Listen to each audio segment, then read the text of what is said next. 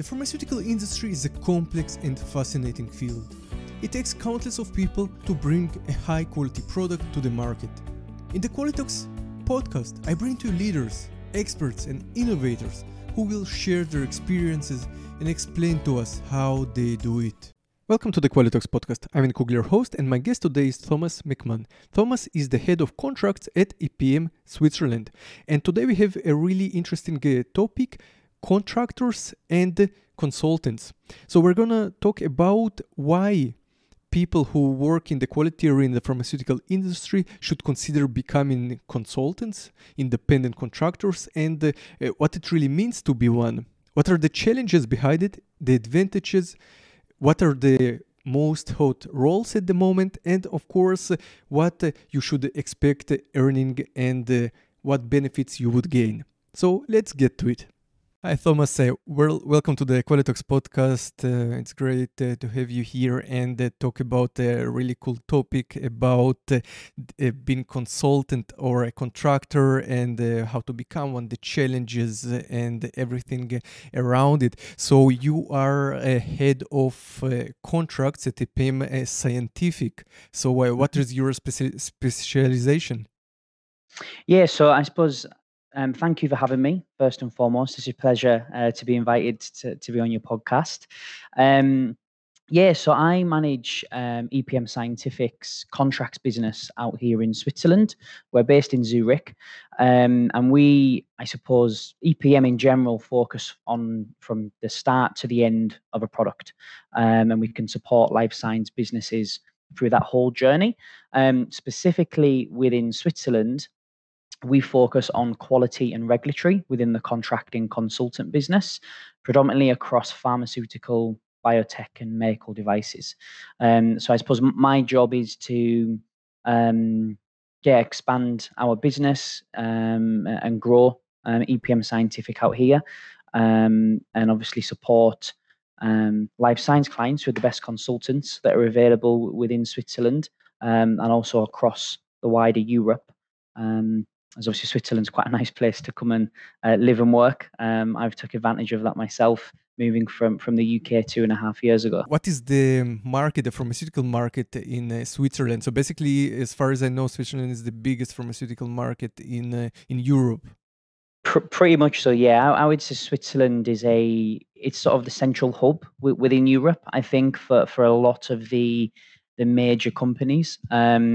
Either their international headquarters are based in Switzerland or regional headquarters are based here. I think some crazy statistic that's like 30 to 35% of Switzerland's exports come from the pharmaceutical industry, which is quite a large percentage of a country's exportation of goods. And it just, it really is the hub, I think. I mean, I think one of the main reasons for that is that there's a huge amount of innovation in Switzerland. Traditionally, there's quite a lot of money that's in Switzerland, and a lot of companies invest very heavily into projects and new products. However, it's probably not the quickest of countries with these projects and products compared to other around the world. But I think that plays a major part within why it is a hub, because of that innovation, I think, within Switzerland. But there are not that many big companies there, or how? Yes, Or there are so yeah, really a lot. yeah, a lot. I mean, if you think, Roche, Novartis, Johnson and Johnson, CLAG, within the pharma industry. I mean, if you look Basel, for example, that's pretty much founded upon these big pharmaceutical companies that are there with the big Roche towers, and the huge Novartis campus. They have big areas. I think, for example, Lonza, which is based in Visp, they pretty much own the whole of Visp in terms of the amount of people and how big the facility is there. And I think, I think, to be honest, that the biotech side of things is something that's increasing more and more now, specifically in Switzerland. I know for the likes of Biogen and CSL Behring, who are based in Solothurn, that they're building huge new, production facilities, which is massive, for Switzerland to have, such large scale investment and companies that are here producing, you know, the best products in the world, I suppose. Yeah, definitely, it's most companies if are in Switzerland. Mhm. So also it's a hub also for smaller companies, biotech, Yeah, startups, and so on. yeah, very much so. Yeah, I think one of the unique things, probably not unique, I think a lot of countries will do the same thing, but the universities in Switzerland are very high standard. And I know the university in Zurich, St. Gallen, Basel, but also in Lausanne. They have a lot of startup cultures within students, which will start their own products and look for investment. And there's a huge link between the universities and the companies within that. I think in Zurich there's a place called Technopark, and that's just startup companies that have links with the universities and things. Which is pretty cool, and I think it's good for I think a country like Switzerland because it can keep a lot of the young working professionals within the country, and not looking to go elsewhere for jobs and things. Um, but yeah, the small startup in Switzerland's I think just as big as the big players that are here. Mhm. Yeah, that's good information, and I think there are a lot of people who actually live on the borders, like in Germany and in France, and they travel to Switzerland because they also get paid quite well, I believe. The people who work there because of the currency exchange, and Mhm, in general, the pay is mhm. I think is a bit higher there.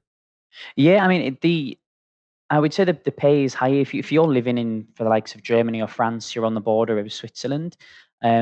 Naturally, your living costs are a lot less. Accommodation, food, etc., which is typically quite high in Switzerland, which is in comparison to the salaries that you get. But I think the biggest advantage for someone who's on the border that comes to Switzerland, that looks to move to Switzerland for work in that scenario, is the tax. I mean, you'd be Mhm. paying tax in Switzerland. I'm pretty sure if you're earning the same amount of money in Germany, your tax would be a lot a lot more. Yeah, I know in France it would be exactly. a lot more. So I think that the biggest advantage obviously is the tax and the higher salary type stuff. Um, but yeah, I think a lot of people on the border do use Mm. the advantage, I think, of being in that location. And I would if I was in someone's shoes and could do that as well. So let us maybe talk a bit about consultancy and contractors. So we Mhm. have two terms here, and I believe they have a bit of different meaning, being a contractor and a consultant. So what are the definition in this area? Yeah. I mean, this is I'll put it out, it's more my definition, I Hmm. think, and the way I view things. It's not a in writing type thing. But I think over the past 4.5, years of me working specifically just in the contracting market across Europe, um, in my head and tell companies and clients is that there's a clear definition of the type of person that they may need and the type of service that consultants or contractors can give. Um, most people are contractors. They'll have a 6-month contract. They'll come in on a certain hourly rate, and they'll do a specific job, specific project where it'll be the hands-on type work. For example, you're building a new production line. You need to create a number of validation documents. It's hands-on. The grunt of the work. That will be typically a contractor. They'll get given a task. They come in, they execute, they leave. A consultant, um, which I've seen a lot more of, I think, in Switzerland than I have done in Germany. To be fair, is on par as well than other countries like France, Italy, and Spain, even the UK. People that have come from very senior roles, so quality directors, global VPs, and they're the consultant. And where that comes is that similar to me, I suppose, is that they want to give a consultative service. So they'll come into your business at probably a senior level or for a specific project to run that project. But they will be consulting you on how to do things and what strategy to put in place. And they're doing less of that hands-on creating documents, reviewing documents, type work, I think. And what a lot of companies get wrong is that they hire the consultant to do the contractor type position, and then it doesn't match, and then they end up coming in and telling the business that they're doing everything wrong, when really that business just wanted someone to come in and create these documents and then leave, which happens quite often. Mhm. Which is why I think when I said that consultative, especially I think EPM, is all about giving that consultative approach on what is right, for the business. And I would say they're the two different types of consultant contractor that you could maybe be if Mhm. you were entering into the market, I think. Mhm. And depending, I suppose, on the level and jobs you've had before would maybe determine what type of positions you'll obviously get. And I think that would then put you in that Mhm. category. So, if you're looking from the company's perspective, if they want somebody uh, that comes for a short time and does some hands-on job like writing SOPs or reviewing some of the batch records and so on. So Yeah. so what you said, they shouldn't aim for somebody with like a huge experience and like somebody who comes from a really high positions like a quality VP or something like Mhm. this. So they should take somebody with a lot of hands-on experience with a specific task Yeah. and somebody Tip who loves doing the not giving a lot of advice but rather really technical. Yeah, I would say so, and I don't want to ring fence certain people because that's unfair. I mean, don't I've worked with consultants who have been VPs that will come on and they'll do the hands-on work and they'll execute and they'll Mhm. do that. There's people that can do both. Yeah, but I guess it Um, depends it, on what each of the side wants. So if somebody wants to be a consultant, he yeah, should really then question the job and make yeah, sure he's there to consult and not doing the technical work, and vice versa, probably. yeah, yeah. That's what I would say. So, yeah, it's an interesting topic because I can guarantee it. There'll be contractors out there that I would say you're a contractor that will probably say, "No, I'm a consultant." But it's just an opinion, and it's the way that I think I categorize it for clients, because I think once you explain it like that and a couple of people who are like that, it's then the client then understands what they need, and I think it will maybe help contractors or consultants maybe tailor the type of positions that they go for that maybe might play for their strengths. Mhm. Yeah, I think it's probably a good idea really to define it as you do, because that way everybody has his expectation in the right place. So why should people strive to become consultants? So a lot of people so first of all, people who become consultants have quite a lot of experience in the industry. They probably have more than 10 years at least of experience in the Mhm. industry in different areas. So we are talking right now about quality, but quality assurance, probably also quality control, and people also who work in aseptic manufacturing who then go to an independent way.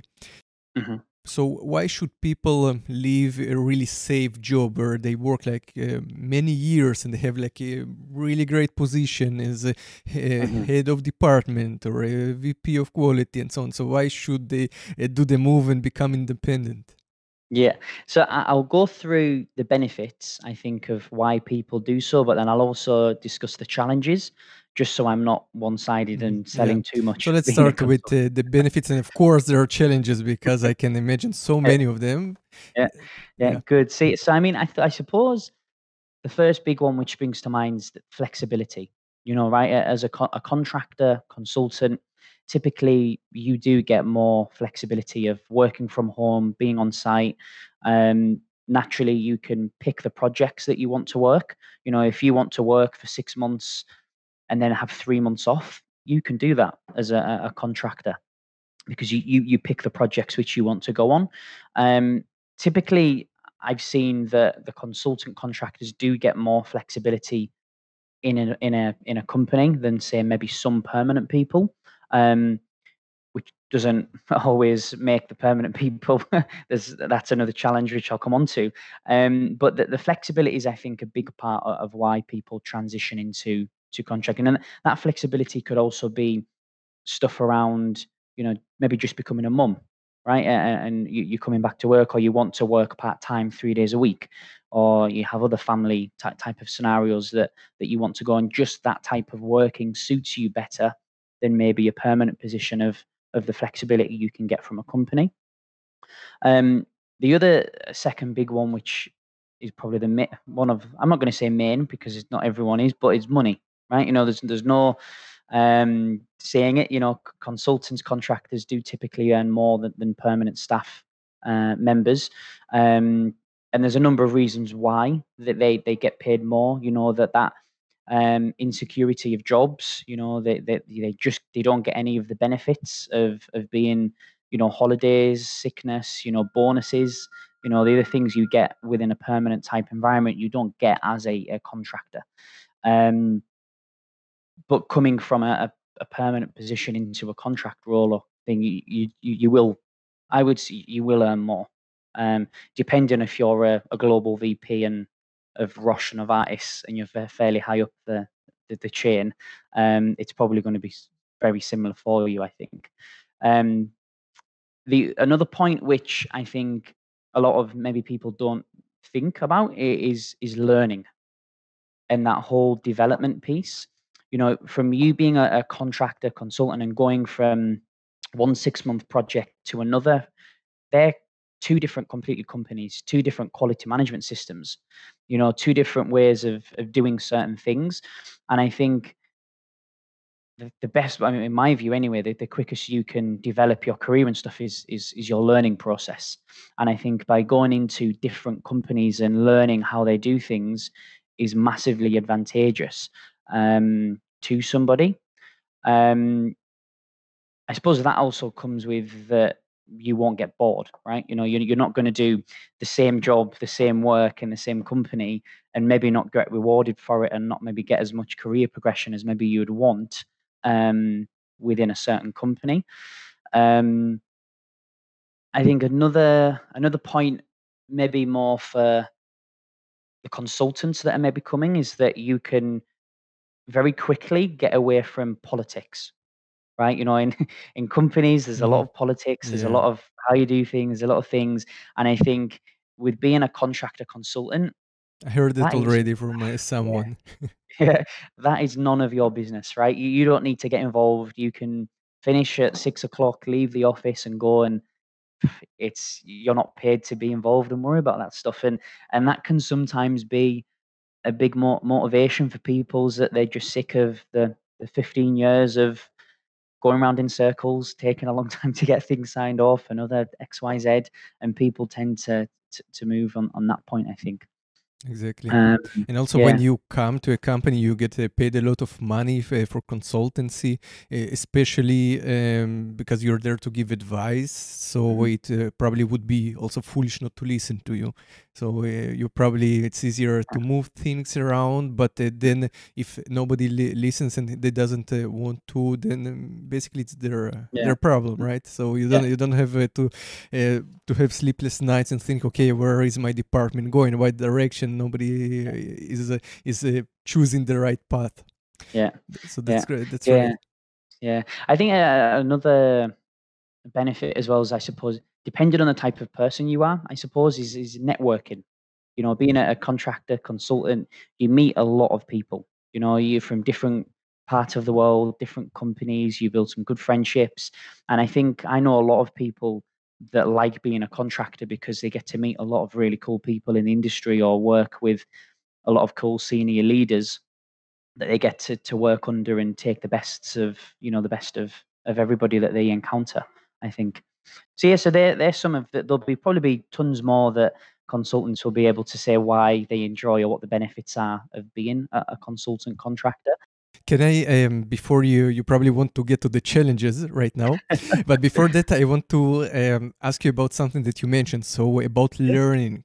So from one Hmm. side, as people, we always want to learn something new, and going from company to company is the best way, especially for somebody who was 20 years in the same company, and things get a bit maybe boring, and you want to see some different processes and learn from different people and see how things are done. And I think the best consultants are the one who um, who've worked in different companies, have so much information that they gather. They know what type of process would fit this or other company, and it's a great way for learning. But a lot of consultants have huge experience already. But what about people who are not 20 or 30 years in the industry? They're like 7 years, 5 years. um, Hmm. would you think they can become contractors, Yeah. do technical work, and by Hmm. doing this really speed up and hike their career to a different level? Because as we said, we probably usually the consultants are have huge amount of experience, 10, 20, 30 years.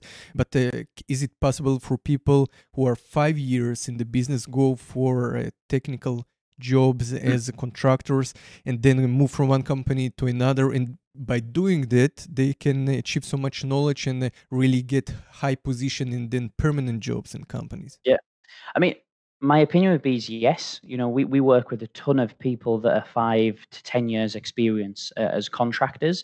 And if you think that you're 30-year-old, 30, 35, you haven't got a family, you're quite free to be able to do things, why shouldn't you travel the world or Mhm. Europe, get positions, learn as much as you can, get paid still a good salary, and experience life while being able to learn, right? If you study at university for X Mhm. amount of years and put that much effort in, why not get the most out of it, in doing so? But yeah, I think you can definitely, you'll learn a lot. And I think someone with maybe 7 years experience who's worked in three different companies, been on some big projects, doing execution, hands-on work, that's had an impact, made improvements, that has that knowledge, in my opinion, should be seen as greater than someone that's just been 7 years in one company, because that other person has in my view, more experience, that have been in the deep water, they've put out more fires and seen different ways of doing things. So if you're going to hire a permanent person, you've got that one person who probably could add a lot more to your business within that sentence. I mean, saying that, there's always a counter counter to everything, is that, if you're a permanent, manager looking to do that, you might think that that person's a risk, that in a year's time they might take another contract role. But in this day and age, I don't think there's any security in any job, that really you're in permanent or contract. And I think anyone is likely to move for something, another opportunity, or whatever. I think the average is like 3 to 4 years with that people stay in permanent positions at the moment. Um, it's typically people are Mhm. looking to move on to that next step, or that next learning environment, or to run away from politics, whichever way whichever way you look at it. Um, but yeah, I hope that answered your question in a Yeah, in a way. yeah. So I think it is so. Um, so just to summarize, so people who are about 5 years, from 5 years maybe and up, in some pharmaceutical, in a position, let's say in quality, so it's a good idea for them also to look for some contracts, basic contracts in small companies, if they seek to progress, because not in every company you get the opportunity to do it. So there are companies that when they have you as a permanent Mhm, employee, they may say, okay, you're in this department, we trained you this and this time, now you need to sit here 5 years, and we don't want you to move from mhm, here. Then you sit in one position 5 years, and you don't have the opportunity to keep learning, because for some reason they keep you from it. But if mhm. you go as a consultant, and if you see yourself rising higher in the ranks, from 5 years and up, it is a possibility that Yeah, yeah, definitely. But I think it's not going to be like you can just go and do one 6-month contract and then go and get another senior Mm. position. It's Yes, something that several. you Like you yeah, go from yeah, like several years, right? So yeah, you go correct. from Yeah. a position Mhm. to position. You do this, you do that. You gain a Yeah, lot of experience from yeah, really different areas.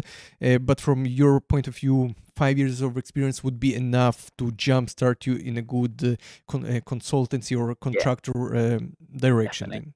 Mhm. Yeah, Okay. I would say so, yeah. Yeah, Mhm. perfect. So that's good information for everybody who may want to consider it, because some may think, okay, I need to stay in permanent position for many years, but Mhm. it's good to point out that you can do it earlier also. So Mhm. let's get to the Yeah, challenges and the yeah, disadvantages, because for every some thing great, there are also some things that yeah. one must consider. Mhm. Yeah, I mean, depending on where I suppose you move or what contracts you pick up, I suppose, a lot of you might have worked with a lot of contractors that come from the UK or Ireland, or they're away from their family for 2 weeks at a time, that you don't see your kids. That I think some of the biggest disadvantages, I suppose, if you're have a family and stuff, is that you can be away from your family, and then that is, for some people, which rightly so, is the most important thing in life. Um and if yeah, so moving away, being away from family in new countries, maybe being by yourself. I know there's definitely some places in Switzerland where I couldn't think, I couldn't imagine myself working, being in a little village somewhere in the mountains. There's challenges of that side of things. Um, I think that I think we've just gone through it as a world, right? We've just had coronavirus that's been over the past 6-7 months. Typically, in a company, the first thing you're going to do, if you need to save costs, is get rid of the most expensive disposable things that you can, right? And typically they're consultants. I know businesses here in Switzerland that let go 20 contractor, temp type people, even temps that were on their payroll, that were getting paid a salary, but like a fixed term type contract, that just completely took them out. 20, 30 people just let go because they were the easiest to save costs in it. And ultimately, that's the biggest risk, right? And that could happen in a permanent position. You do obviously have a better notice period, so you have a bit of a buffer, and it's more difficult to do that with certain laws, I know, across Germany and Switzerland. But that's a big risk. And I think if you speak to many permanent people that have been in a position for a number of years, that would probably be one of their biggest concerns, is that lack of security, I think, with it. And that comes, I think it takes a certain type of person that is comfortable with that lack of security, the uncertainty type stuff, I think. So basically, um, the problem also that you may have time between projects. If you don't find the next one, it means that even if your contract is over, you weren't let go, but the contract is over. Yeah. It means that if you hadn't found anything yet, then you may get stuck. So you need Yeah. really to make sure that you have a safe net of money, or you get paid enough for one Mhm. year of a contract to keep you above water for another half a year Yeah. at least, Mhm. right? Yeah. Yeah. Yeah, definitely. And I think that's something that people are, again, the uncertainty of it, but that's again another reason why you get paid more as a contractor, right? If you work for 6 months but you get the salary of someone who gets Exactly. works for 12 months, you have that risk. And that's the big financial thing. If and I'll come on to it later on, actually, about how to get contracts and how to get the best type of contracts, which will stop you from having them long gaps of work and things like that. But that's something that is definitely a challenge for a lot of people, which this year has, I know a number of consultants that for this year have spent more time not working than working this year, due to coronavirus, um, which is difficult. But the market's on the rise, and everything's getting a bit more back to normal, so that's That's a good good thing. news. That's good Yeah, news. yeah. I think, a bizarre one, which I know this for the UK. I don't know if it's impacted in Switzerland or Germany, but depending on what stage you are in your life, if you're a contractor, it's very difficult to get loans or mortgages because you don't have a permanent position and a fixed Mm, salary. And that's something that I know is difficult. But on the counteract of that, if you own your own business, if you have a limited company or a Freiberufer, which I think's the sole trader freelancer within Germany, if you have that status of owning your company, then it's a bit different, I think, because um, you then have a salary per year that you pay yourself from certain work. But that's something maybe more for listeners in the UK, I suppose, yeah. or elsewhere. No, but I think it would be also correct in Germany, because if you open your own company, Hmm. even so, so in Germany you have also the option to be a freelancer, which is Hmm. one thing. It's not a company, you are just a freelancer. It's called Freiberufler. Yeah, And I said it wrong. My German's not that good. Yeah, and then you have the option to open a company like a limited, but it's not that easy um, to open such a company here. It's like in the UK, because you need to bring money in it. There's a lot of bureaucracy to open it, and also when you open it, you're like 3 years blocked from getting credit or getting loans, because yeah, nobody wants to take the chance. yeah, And it's one point that I didn't think about at first, about this advantage, but you have a really good point, because somebody who is a freelancer probably is even riskier, yeah, because yeah, if he doesn't have a limited behind him to cover the costs, right? yeah, yeah, yeah. No, and I think some other points you might have seen, maybe. I don't know. I know a number of permanent people that have seen is that, consultants that will come in, say, for a 6-month period, tend to sometimes can happen is that, they get the hard shoulder from permanent staff. Mm, You think there's yeah. what's the point in making an effort to build a relationship with this person?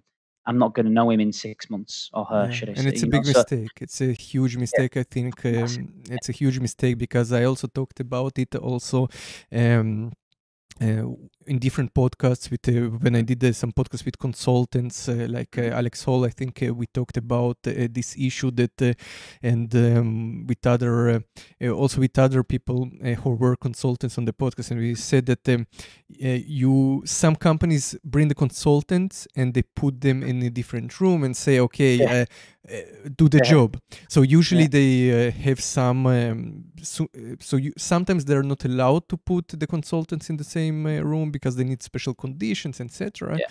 Mhm. But it's really bad to really cut them off from the staff for several reasons. So first of all, when the consultant comes and you didn't learn anything from him, because let's say you have somebody, you brought a consultant contractor to make some changes or update your SOPs, batch records, so on and so on, and he left, he did the job, he left, and you learned nothing. You just Yeah, lost a lot of money. So consultants usually come with a lot of experience, and it should be a privilege for people, for permanent worker, to go and mhm, work with such knowledgeable mhm, people, to learn from them, and really keep the knowledge inside the company after the yeah, contractors leave.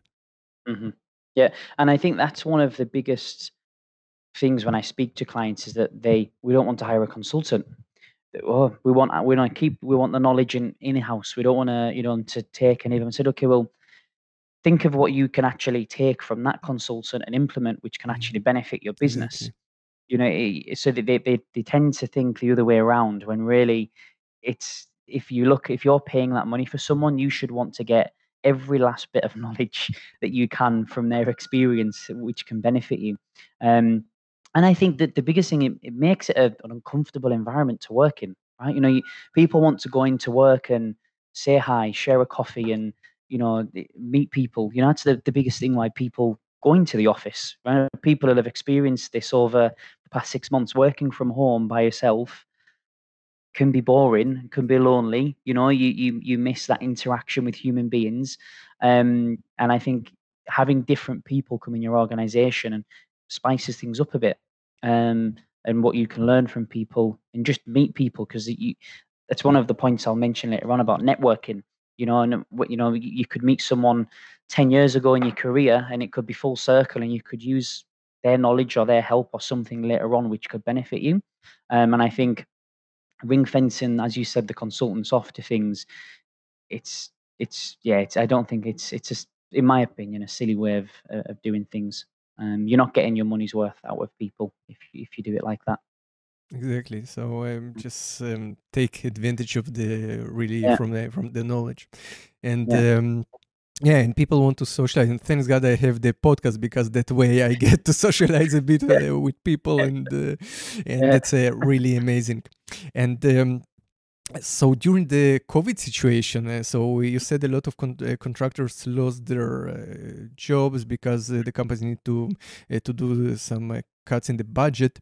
But does it work remotely? So we said that one of the, let's say, it can be advantage and disadvantage that you need to travel. So some people who Mhm, are not really attached, don't have a family, they it's a great opportunity to travel the country, the world. It's amazing. mhm, Learn mhm, to get to know, network, etc. And it's also a disadvantage for people with families who cannot leave them mhm, for a long time, or it's difficult to leave them because I know that they mhm. do it sometimes for per week, per month, so and then they travel back, but it can be difficult. So Yeah. is it did we, during the COVID situation, did we move a bit further and um, understood that we can also do good consultancy remotely? Does it Yeah, work right now? yeah. Very much so. Yeah, very much so. I think obviously the world was forced to make changes and adapt, and businesses had to learn how to onboard people remotely. They had to learn how to set people up remotely. Even us, as a recruitment business, we had to adapt into that environment. I think we hired 20 people this week in our London business, which started, remotely. And it's just, I think the first few months of that, of February, March, April, when it really started to kick off, you could say. Obviously, everyone put the brakes on, and it was, this is new, challenging. We're not prepared. Then it took a couple of months to get to grips and move things on. But definitely much so. I mean, we have onboarded consultants, contractors with companies that are still working remotely. That are doing CSV activities, that are doing documents, etc. And they're working remotely for the time being. And it is slowly now starting to come back on site and have people on site um, with things. But that has been probably a good thing for a lot of the consultants, which we've mentioned about having to be away from home or family or travel quite a lot, is that they were allowed to work from home for 6 months. They didn't have to bother with all that stuff with it, I think. Mhm. Good. So did we cover all the challenge and benefit, the challenges or the problems that people should Yeah, consider? Yeah, I I would think off the so. top of my head. Yeah, I think so. Yeah. So if we are talking about the quality arena, so Hmm. what types of consultancy jobs or contractor jobs, what are the typical areas or the roles that Hmm. can people from the quality arena occupy? Hmm. Yeah, so I think I'll discuss maybe three or four things that are more trends. I think at the minute that we're seeing, naturally it's going to be specific to Switzerland because it's the country and the only market that we work in. Um, there's a huge amount of work in validation activities, commissioning, qualification, type work at the moment, which we've seen over the past 4 months a huge amount of demand for. And I think that's just because of the amount of companies that are building new production facilities within Switzerland. Um, Production lines, etc., or they've been approved and they need to go back and redo certain activities. Um, I've never seen in the past 4 years. I've never seen as many similar projects within that area on at the same time over the course of this year. So, if you're a validation consultant engineer, working commissioning, utilities, validation stuff, there's a tons of hot jobs out there at the moment, specifically in Switzerland, I think, on that. Mhm. Um, Another, I suppose, not weird, but I think for some reason over the past, say, 6 months, we've seen a huge demand in lab technicians, and I know that isn't quality. It covers in QC, to be fair, in the quality Mhm. control. There's a lot of QC departments Yeah. which we're putting lab technicians into, and I think that's just because A, there's most companies, pharma, are looking to try and produce a vaccine for coronavirus. And B, there's tons of new products with this innovation point I mentioned within Switzerland. Um, So what do whi those which technicians do actually in the lab? so there's a lot of work that are doing in just general hands-on work in the lab, a lot of analytical Ah, okay. type So work, analytical actually, imaging. laborants and actually Yeah. quality control analysts. So usually Yeah. those Yeah. roles are permanent, but it's interesting Yeah. because I wouldn't think that it's really beneficial to take to take Mhm.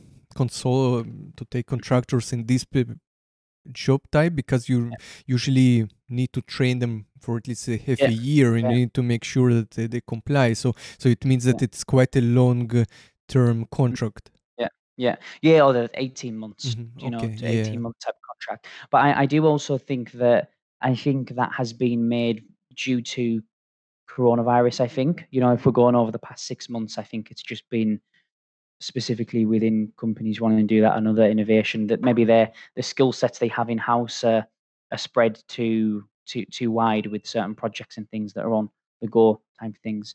Um, but I suppose you mentioned it, batch record review, SOPs, Yeah. the classic quality type work is always there for contract positions, I think.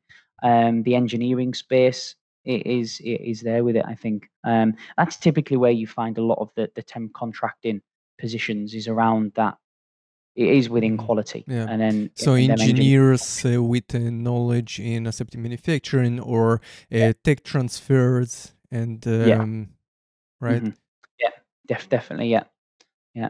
Yeah, there's a lot of them type of projects on at the moment, I think, and I think specifically for Switzerland as well, because there's a lot of headquarters and regional headquarters, which I mentioned, that are in Switzerland.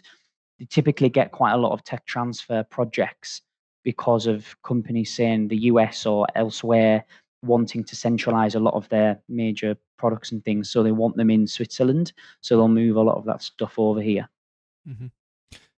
Yeah, so I think that a lot of what you mentioned, like batch reviews and system validations and so on. Mhm. So I think it would be the same for the rest of the world too, Yeah. because it's something that it probably also depends on the weaknesses of the systems and the companies and the probably the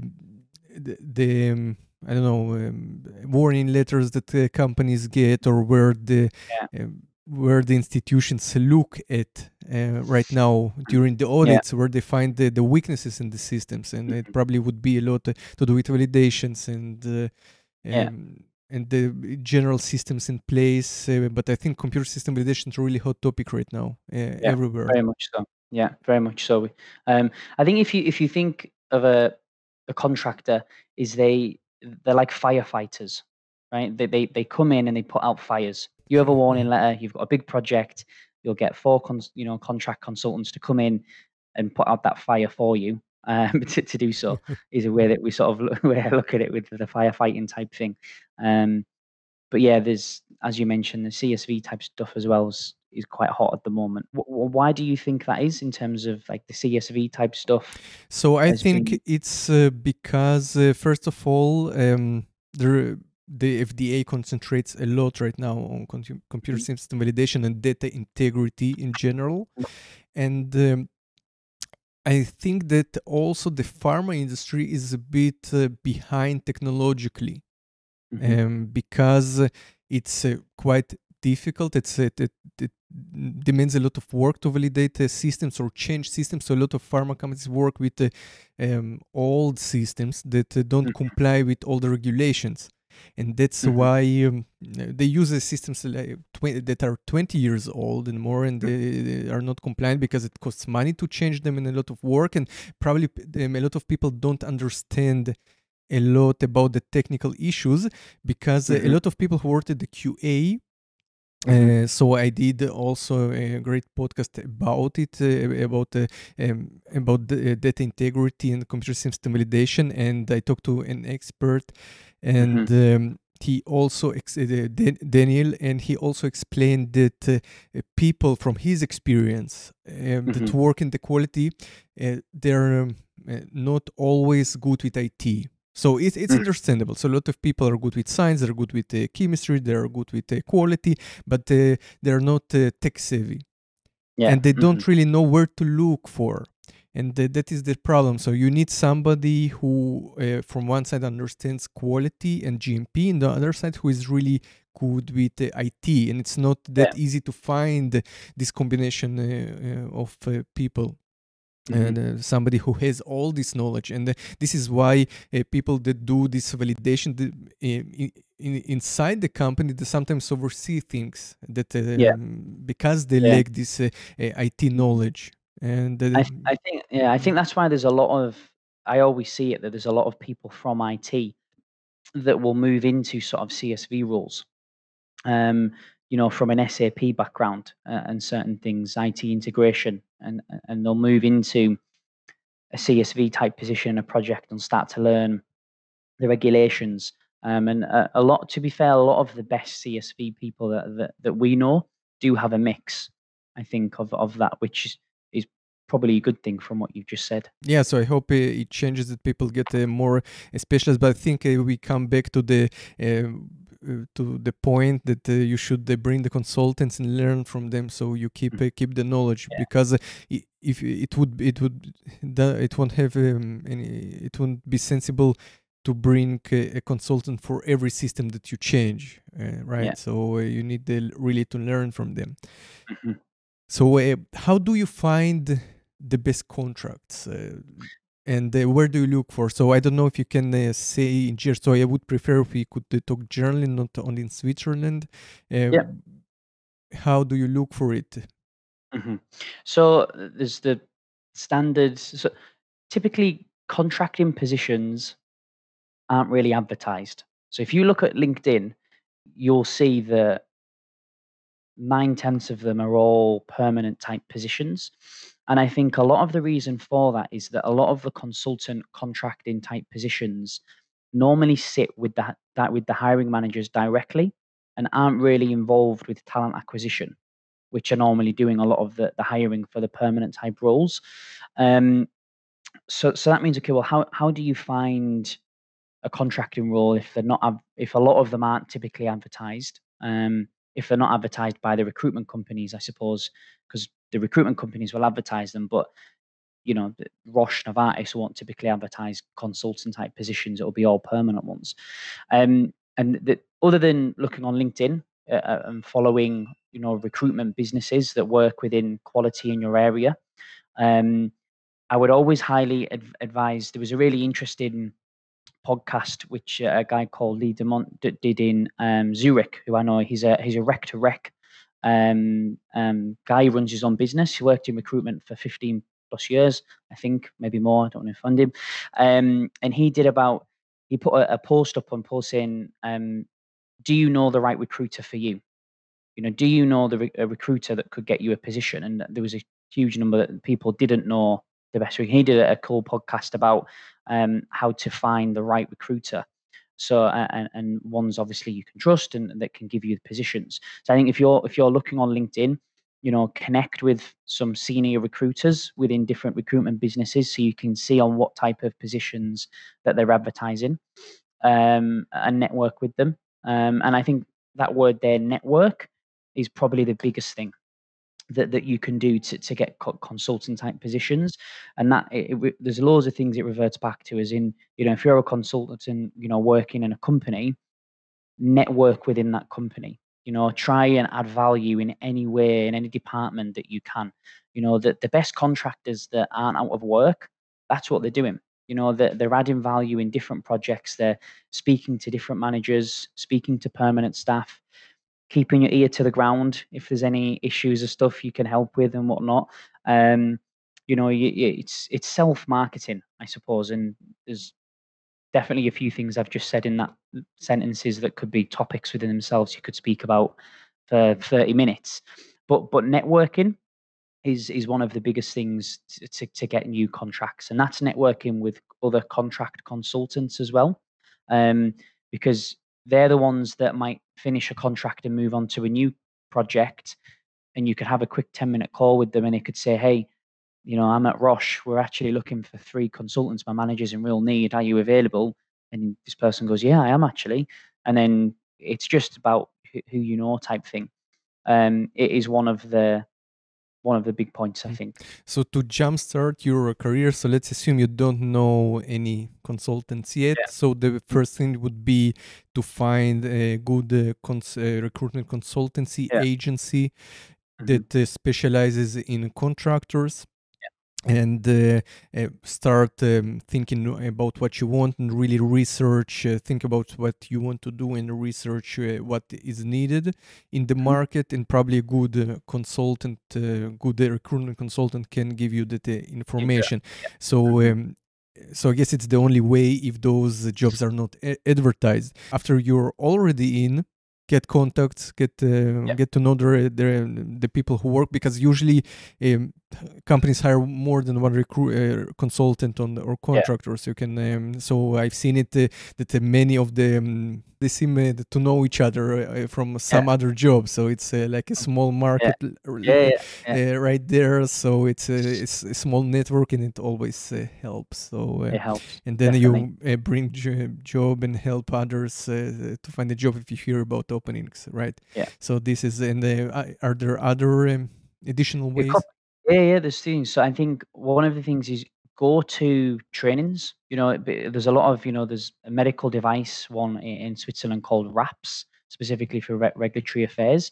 There's tons of others, in quality and other things, is that go to them events. So go to events, go to trainings, network with people, because the people that are going to these events and trainings, etc., are normally senior people within businesses, that going there to extract, to learn about a new regulation or a new way of doing something that they'll then go and implement back in.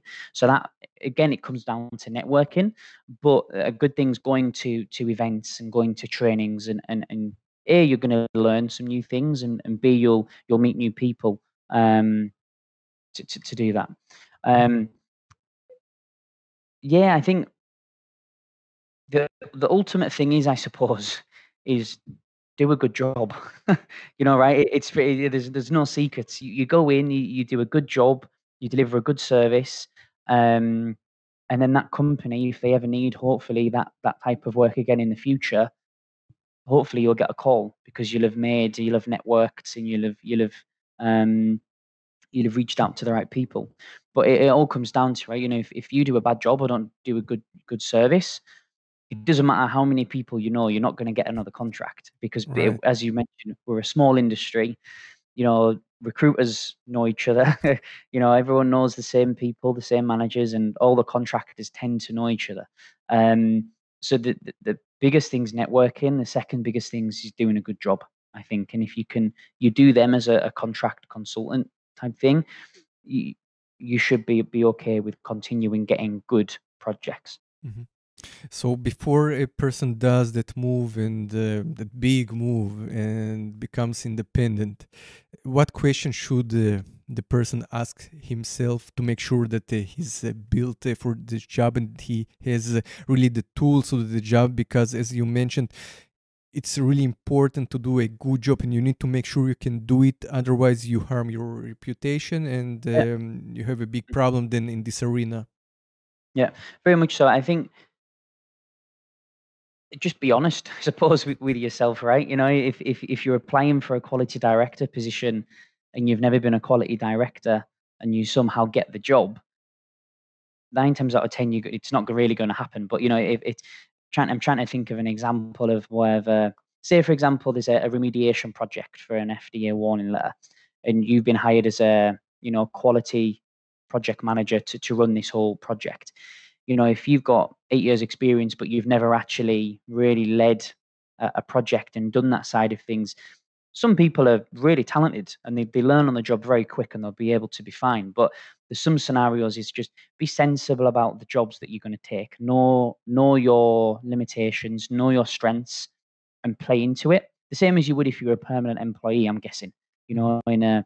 There's certain things that you're good at that you'll excel. There'll be things you'll work on as Mhm. weaknesses. Yeah, but And I I think think it's it's a bit maybe yeah, a bit different because in a permanent job you would say, okay, it's a company that I know well, and usually you say, you in a permanent job you want to stretch yourself. So, and yeah, I think it's also okay because in a permanent job, it's okay for you to jump into something that you have never done because okay, I have 6 months for somebody to teach me, or there is the time that the one that leaves the role, he teaches you, and then you grow into the role. But I guess as a consultant you can it's not something yeah, that you can afford because you're expected to come there and start working and yeah, bringing value from the first day.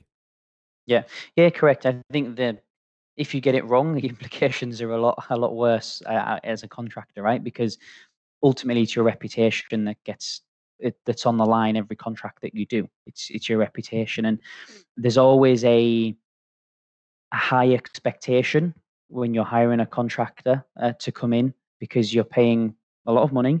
You've hired them. You want them to come in and hit the ground running and go through the training manuals quicker than people in permanent do. And there's that expectation that you should get, that from them.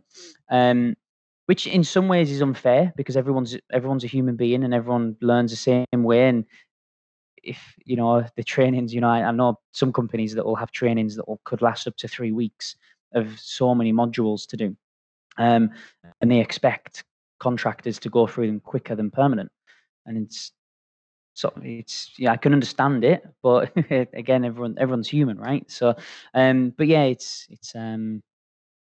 yeah, it's just about knowing what you can do and doing that, I suppose. But sometimes you have to take risks, I suppose.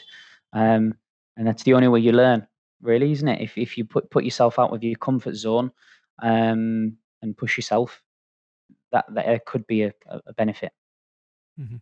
Exactly. So, first of all, know the area in which you Mhm, apply as a contractor. mhm, So, you should really know it and be able to contribute really quickly and mhm. know to push yourself to learn new things. And as we said, it's really good for contractors. So, basically, with time, when you go from one job to another, you really learn from the process, and also you also learn from the permanent employees in this Yeah, company and the other consultants that you work with. So you basically teach each other and you grow. And mm, I know also that sometimes consultants prefer to come as a pair because there are one right answer. Sometimes you need to play. Chess with each other and really to challenge each other to bring yeah, the best results. So sometimes mm, you just need to make sure maybe that you know somebody that also there to give you some push and maybe some help. But if you're alone, make sure that you know what you're doing, right? yeah, yeah, yeah, very much Yeah. so.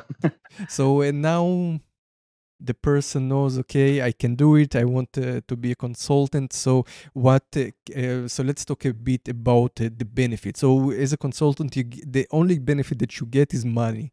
So you get no other thing as permanent employees. So that's why we said you earn a bit more. So how much can a consultant um, earn? So what is the range? Yeah, I think from a if we take about the positions that we've discussed that are the engineering, validation, batch record, a CSV, etc. Depending on your experience, it'll probably range from about 90 Swiss francs to about 120 Swiss francs per hour, Hmm. gross. So, if you're working that into a salary, roughly going to be about, you're that 90 francs, it'll be 170 to 180,000 Swiss francs.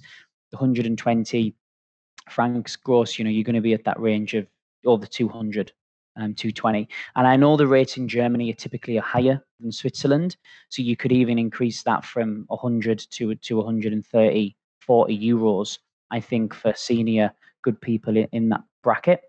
Um, it is typically what the common range. I think it's from EPM's standpoint, that's our sweet spot. You know, the type of market that we work is that mid to senior level type people, within them hands-on type positions, and that's typically the hourly rates that we get. If you're a consultant, you know, you're going to be charging over 150, 160 plus north per hour, in euros, and probably the same in Swiss francs as well. So how do you know your worth, and how do you negotiate for a better salary? So obviously, as a recruiter, I don't want anyone to negotiate. I'm keep kidding. But no, I think it depends. If you're not a, we'll go from the whole spectrum from what we said. So if you're that 7 years experienced person it's your first contract position, you'll know what the market rate. You'll maybe know what hourly rates are out there. Typically, you'll be on the lower end side of things, and that then can be quite difficult to try and negotiate a higher rate because you haven't got the experience to sort of back up why you should get a higher rate, I suppose. But the biggest thing, I suppose, if you're a seasoned contract consultant, you know, stand your ground. You know, you know, don't know your worth. You know, do your research. Speak to other consultants that you know within your network and ask what hourly rate they are. They might not tell you, but if you build good relationships and you know people, you'll eventually start to paint a picture the same as what recruiters do in terms of what the average type rates are for certain positions. Um, and I think what a lot of people this year probably hasn't helped with things because companies have naturally decreased a lot of the hourly rates because of coronavirus and trying to save money from certain aspects, which we can understand. But a lot of consultants and contractors fall in the trap where a client will have a bad budget because a client typically might not have hired a lot of contract consultants before, so they don't know what they should really pay. They try and mirror it a little bit off a permanent type person. That then makes our job really difficult because we have to find a really, really good person for money that just you're not going to get. And then you end up having to propose a lower hourly rate to these people than normal, and they'll accept it because maybe they haven't had a job for 4 months, 6 months. And then a lot of people can end up being ring fenced because as soon as you take a lower rate, it's very difficult to then start getting back up the food chain in terms of them rates because you know, naturally speaking, with recruiters, you're transparent. You'll say what your current hourly rate is, and that's what the recruiter will try and give you the same because it's the same, right? And if the recruiter's got a low budget and they can't give you more than what you'd maybe like, it's one of them things. But I think that's why there's three parties that are there. You know, there's the candidate, there's the recruiter, and then there's the end client, and naturally everyone has to get something of it, right? So it whittles down. Um, but that's when about knowing the good recruiter, right? You know, knowing the good recruiter that will get you the good hourly rate contracts or that will be able to push the client higher because the recruiter knows and understands the value that you can bring. And that's the recruiter's job. You know, the recruiter should be pushing the client to pay more because that's going to make you happy and it's going to get you the job. But I guess the recruiter, the consultants, they point out probably what you can get for your range because, as you said, it's also beneficial for the recruitment consultant that the person gets paid more because you probably get some percentage of the trade, right? So. You really then need to trust the recruitment consultant to give you advice on that, and then you just need to approach and explain what are exactly your strengths and your expertise, and according to that, you can set the rate. Yeah, so it's a bit from a recruitment standpoint, I suppose, to educate people how a contract recruiter will make money for the business is there's the candidate hourly rate, then the recruitment agency will put a certain amount of margin on top of that rate. So it could be 20% margin on top of, so €100. The recruitment company will want, 20% margin, so that's then 120. The client budget could be 140.